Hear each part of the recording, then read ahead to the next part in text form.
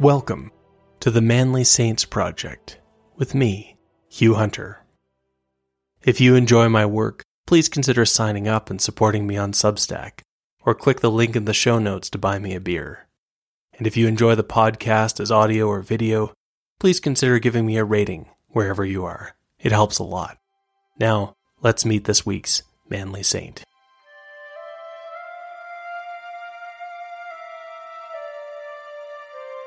Join me today to meet the gentleman adventurer who became a hermit at the end of the world.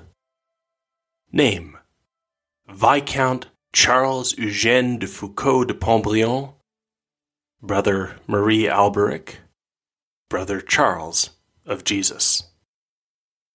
Life: 1858 to 1916. Status: Saint. Feast: December 1st. In the early summer of 1883, Viscount Charles Eugène de Foucauld de Pontbriand went missing. He was last seen in French North Africa, in the city of Algiers. One morning, Charles, bad boy aristocrat, veteran, hedonist, atheist, had strolled into the Jewish quarter of the city. He had gone into the home of the alchemist, Rabbi Mordecai Abi Sarur. After that, he had not been seen again. Before the authorities could begin to search for the vanished Viscount, and also before the authorities could start to wonder whether his disappearance was linked to the crazy plan that Viscount Charles de Foucauld had pitched them on some time before, Rabbi Mordecai hurried out of the city, headed west. He was accompanied by another man, a fellow rabbi from Russia, so it was said, although anyone who looked carefully at the second rabbi would note that under the man's flowing robes, his face did bear a striking resemblance to that of the missing aristocrat. So yes, the authorities would soon figure out. The disappearance had been linked to Charles de Foucault's mad plan. They had deemed it too impractical and dangerous. Charles had responded by making it even more impractical and more dangerous, and then he had initiated it without their help. Charles de Foucauld was on his way to become one of the last great gentleman adventurers of the 19th century. No one could doubt his credentials as a gentleman. His family was old. When St. Louis had led his knights on crusade, Charles's aristocratic ancestors had been there, fighting alongside the king. When St. Joan of Arc had stood for France, Charles's ancestors had stood with her. When the French Revolution had turned against the church, Charles's ancestors had been high in the church, unintimidated to the end. Now, though, such dramatic faith seemed old-fashioned, passé.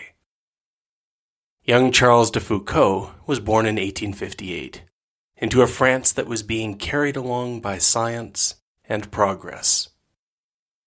Everything was getting better, from organization to communication to transport.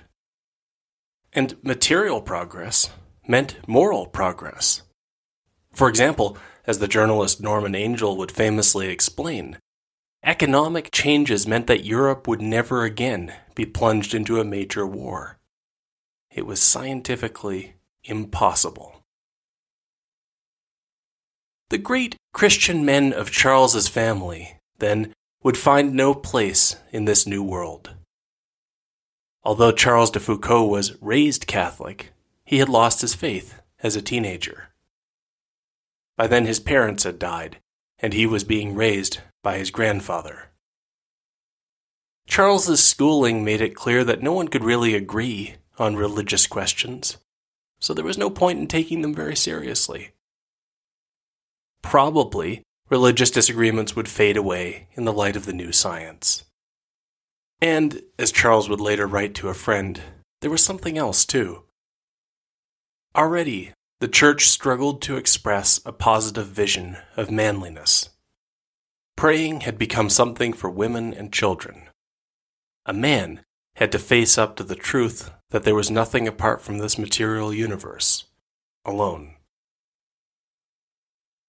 Fortunately for Charles de Foucauld, facing the emptiness of the universe was easier when you were rich and well-connected. There were girls to chase. There was culture to take in. There was food to eat and alcohol to drink. Aristocrats joined the army, and Charles did too. He was going to be a cavalry officer. But even that didn't need to be taken too seriously. Charles became known at officer school for getting into trouble and finding ways to live the good life.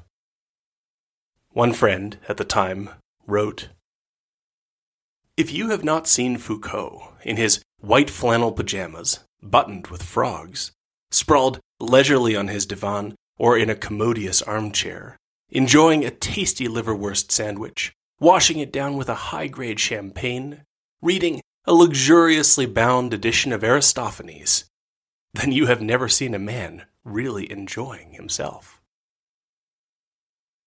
Somehow, Charles managed to graduate. His cavalry unit was deployed to Algeria, then part of the French Empire in Africa. At Sétif, in the center of modern Algeria, Charles was bored. When he caused a minor scandal by sneaking a woman he was living with into the officer quarters, the commanding officer told Charles he would have to choose between her and his military career. Charles laughed and said he chose the girl and took her on vacation to Switzerland. But then, after Charles had left the military with an extremely dishonorable discharge, things changed in Algeria. A local tribe had risen in revolt. Suddenly, the men Charles had trained with were fighting for their lives. Leaving them there alone no longer seemed like a joke.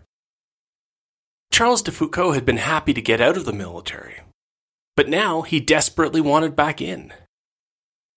Such things were possible for the very well-connected, and after calling in many favors, he was once again made an officer. He bought a pocket edition of the plays of Aristophanes, and he was sent back to Algeria. To everyone's surprise, Charles turned out to be an excellent officer. He was fearless. He treated the men under his command with deep kindness and care. By the time the rebellion was over, and French Algeria was peaceful again, Charles de Foucauld had gained the respect of his fellows in the French officer corps. The fighting had let Charles prove himself. But now it was over and he was bored again. He wanted another adventure, and he came up with a plan. He would explore Algeria. He figured that if the French government helped him, he could improve their geographical knowledge as he traveled. But the government turned him down. It was too dangerous and complicated. The trouble was, the danger was the draw for Charles de Foucauld. And so, Charles went north, to Algiers on the coast of the Mediterranean. In the library, he started to learn Arabic, and worked out the rest of the plan. The librarian had put him in touch with Rabbi Mordecai. Charles learned that Mordecai had traveled all over the African continent. He had been fantastically rich, at the head of a trading empire, and then he had lost it all. Now he was trying to get it back with one last roll of the dice, through alchemy. The alchemists claimed that their art could uncover the ultimate instrument of transformation, the philosopher's stone. This would let a man turn base metals into gold, or turn his old decrepit body into that of a healthy youth. Mordecai thought he was close to that formula, but first he needed supplies. He wanted them so desperately that he was willing to help Charles de Foucauld with his mad plan. Charles de Foucauld was not allowed to tour Algeria. Well, no one had said anything about Morocco. And why would they? At the time, Morocco was not part of France. The Moroccans, who had a well-founded fear of French annexation, strictly limited the Europeans allowed into their country. As a result, there were no maps of Morocco to be had.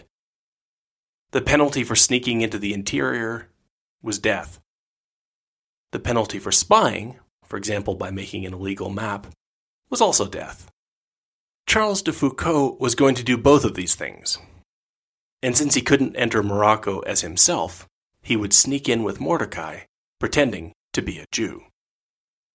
Charles de Foucauld and Rabbi Mordecai found their way into Morocco from the port city of Tangier on the Mediterranean coast. Charles already had his map-making supplies, including a compass and a sextant to take readings. In Tangier, the two adventurers bought mules and supplies and set out inland. As they went, Charles slowly figured out how things worked in Morocco. He improved his grasp of the language. He got used to gauging who really had the power in a region and figuring out how to buy that man's protection. From Tangier they went south toward Fez. In Fez, they found a trade caravan and joined it, headed further south into the Sahara. Charles concealed a little writing pad in the palm of one hand and had the stub of a pencil in another. As he walked, he made notes on anything he thought would fit into his report. When stopping for the night, he took readings with his compass. He needed to be higher up to use the sextant, so that was a bit trickier. When he was staying in a house, Charles often snuck up to the roof with the sextant, while Mordecai kept watch. One time, he was caught. The witness demanded to know what Charles was doing. With a sudden inspiration, Charles said that he would be happy to explain. The problem was that he had contracted the infectious disease of cholera. Now, some people said that one should see a doctor, but Charles wasn't falling for that trick. No. The true cure to cholera, Charles explained to the increasingly nervous witness, was up there in the stars. He was going to figure it out and find an astrological cure.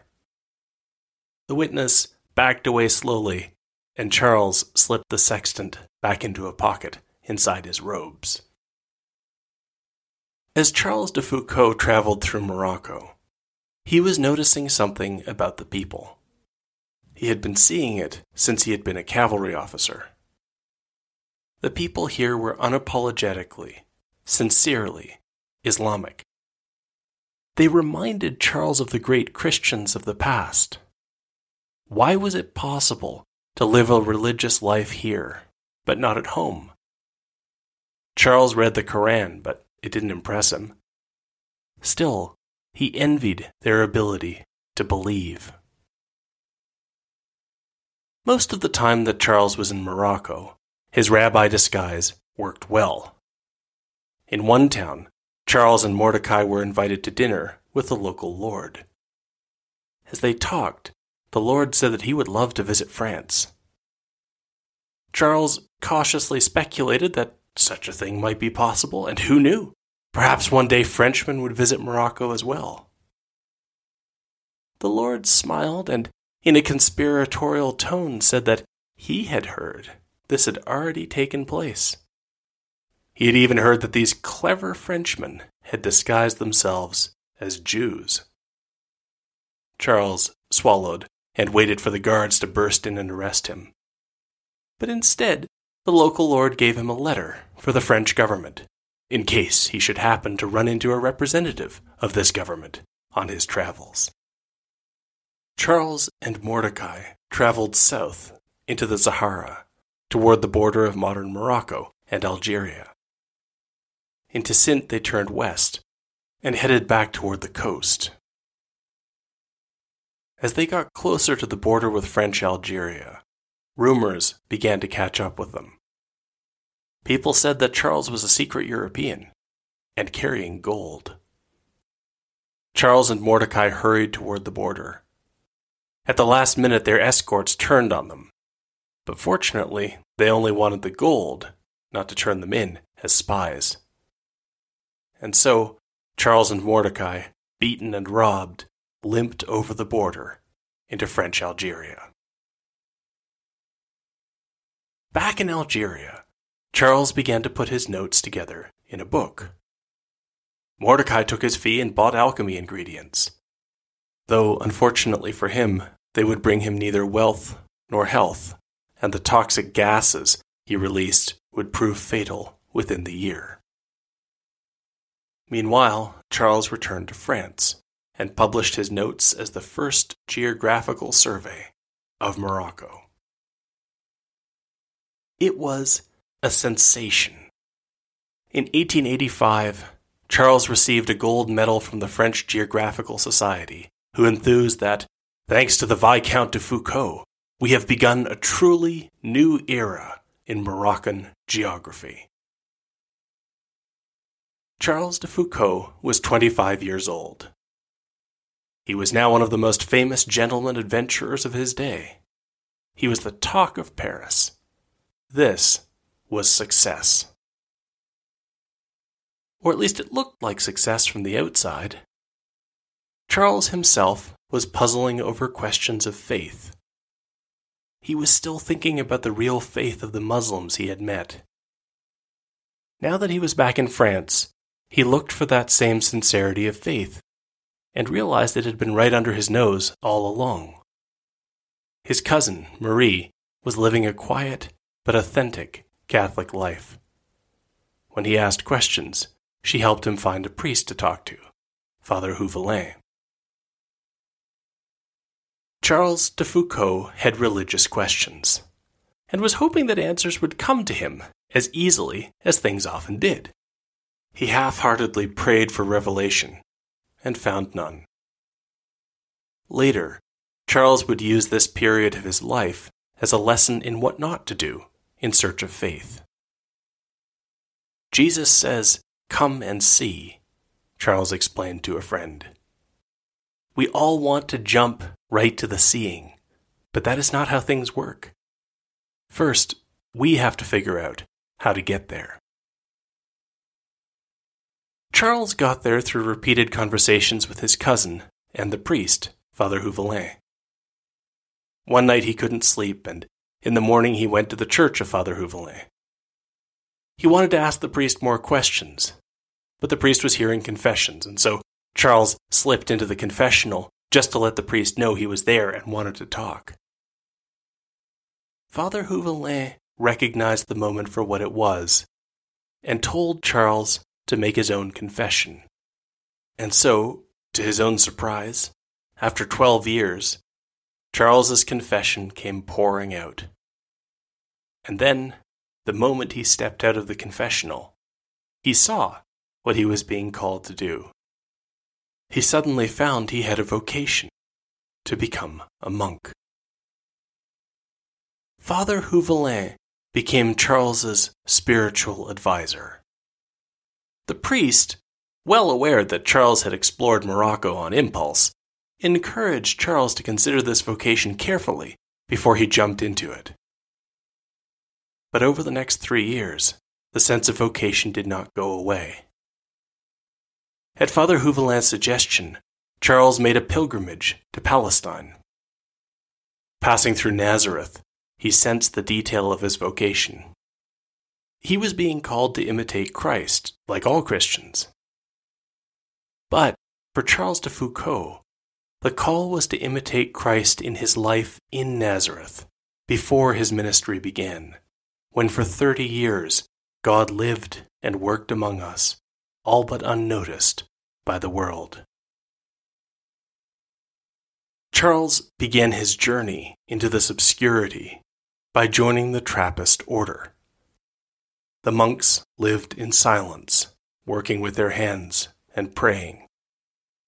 Charles de Foucauld entered as a novice. The abbot asked him what he could do. Foucauld could do many things: command a unit, map a foreign land, write a book. But in this place of labor and prayer, he realized he knew nothing. The abbot handed him a broom. Charles de Foucauld, or Brother Marie Alberic, as he became, was a Trappist for 5 years. After 5 years, Trappists must choose to take permanent vows or leave the order. Charles loved the discipline of monastic life, but wanted even more austerity than the Trappists provided. Even worse, the Trappists came up with the wild idea that he should become a priest. Charles went back to Nazareth, living as a beggar, and eventually finding work as a porter and gardener at a convent there. He lived in a tool shed, and finally had the unnoticed hermit's life he wanted. The trouble was, the more the nuns of the convent got to know him, the more they admired him. Soon they were pressing him to become a priest, and reluctantly Charles went and completed the studies that were necessary. After he became a priest, at 42 years old, Father Charles de Foucauld requested permission to live as a hermit. He knew where he wanted to be, in the Sahara Desert. He settled in an oasis, but when the frontier moved as the French Empire absorbed the Tuareg people, Charles de Foucauld moved his hermitage even further out. It was now 400 miles away from the nearest French fortress. Out in the desert, Charles hoped to start a new monastic order. He wrote down rules for his austere way of life, though the only monk who ever came out found the rules so difficult that he grew sick and had to leave. Instead, the poor came to see Brother Charles of Jesus, as he became known. They came all the time, knocking on his door to ask to stay the night, for food, for prayer. Brother Charles would put up strangers, feed them, and patch their clothes while they slept. When slaves came to him for sanctuary, he tried to buy their freedom with what he had. Brother Charles's move to the region of Tamanrasset to live among the veiled warriors of the Tuareg was difficult at first. It didn't help that it was common knowledge that the French turned into animals at night and ate children. But as the years passed, Brother Charles of Jesus became a beloved figure. A doctor visited him for some months in 1910, watching Brother Charles working with his hands, helping those who needed it, refusing help to those who just wanted a handout, and getting consulted by locals who wanted the hermit to judge their disputes. In his home at night, Brother Charles was still a man of science, creating a Tuareg dictionary, a Bible translation, and preserving any Tuareg poems and proverbs he could find, like, "The beetle, in its mother's eyes, is a gazelle." Familiarity, the doctor wrote, often breeds contempt, and many great men turn out to be not so great when you live with them. Brother Charles of Jesus proved that the opposite could be true. He seemed like an unimportant man until you spent time with him, and then you realized that he was a great man. In 1914, the world lurched into the First World War, which turned out not to be a scientific impossibility after all. In Algeria, the war unleashed a push for independence. The French worried about the safety of Brother Charles of Jesus. Since he refused to take shelter with them, they came down and built a fortress big enough that all the Tuareg could take shelter in it. It was this attempt to help which, probably, caused what happened next. In December of 1916, a group of men came to rob the fort. Brother Charles was there alone. The men told him they were military messengers, there to deliver the mail, which he had been expecting, and when he opened the door, they stormed in. Brother Charles was tied up as they ransacked the fortress, stealing guns and food. He knelt down in prayer, watched over by a boy with a rifle. Perhaps the raiders meant to take Brother Charles with them as a hostage after they left. But as it happened, they were interrupted by the actual military messengers. Everyone started shooting. The boy in charge of guarding Brother Charles panicked and shot the priest in the head. The hermit's death surprised everyone. The French rode out to seek vengeance on the raiders. So did the Tuareg warriors. And the world began to evaluate the strange life of the Viscount who had become a hermit. In one way, he had accomplished nothing. Brother Charles had never found anyone to join his order, although the order would grow after his death. But in another way, Brother Charles of Jesus had lived his life in answer to his original question. Could there still be great men of faith in a time of science? Or did a real man have to acknowledge that there was nothing to this world beyond matter in motion? 3 days before his murder, Brother Charles wrote in his journal that now, as he celebrated the Mass alone in the desert, it was so obvious that here, before him, was real being. And all around him, this transitory world was empty, pale, and bordering on nothingness.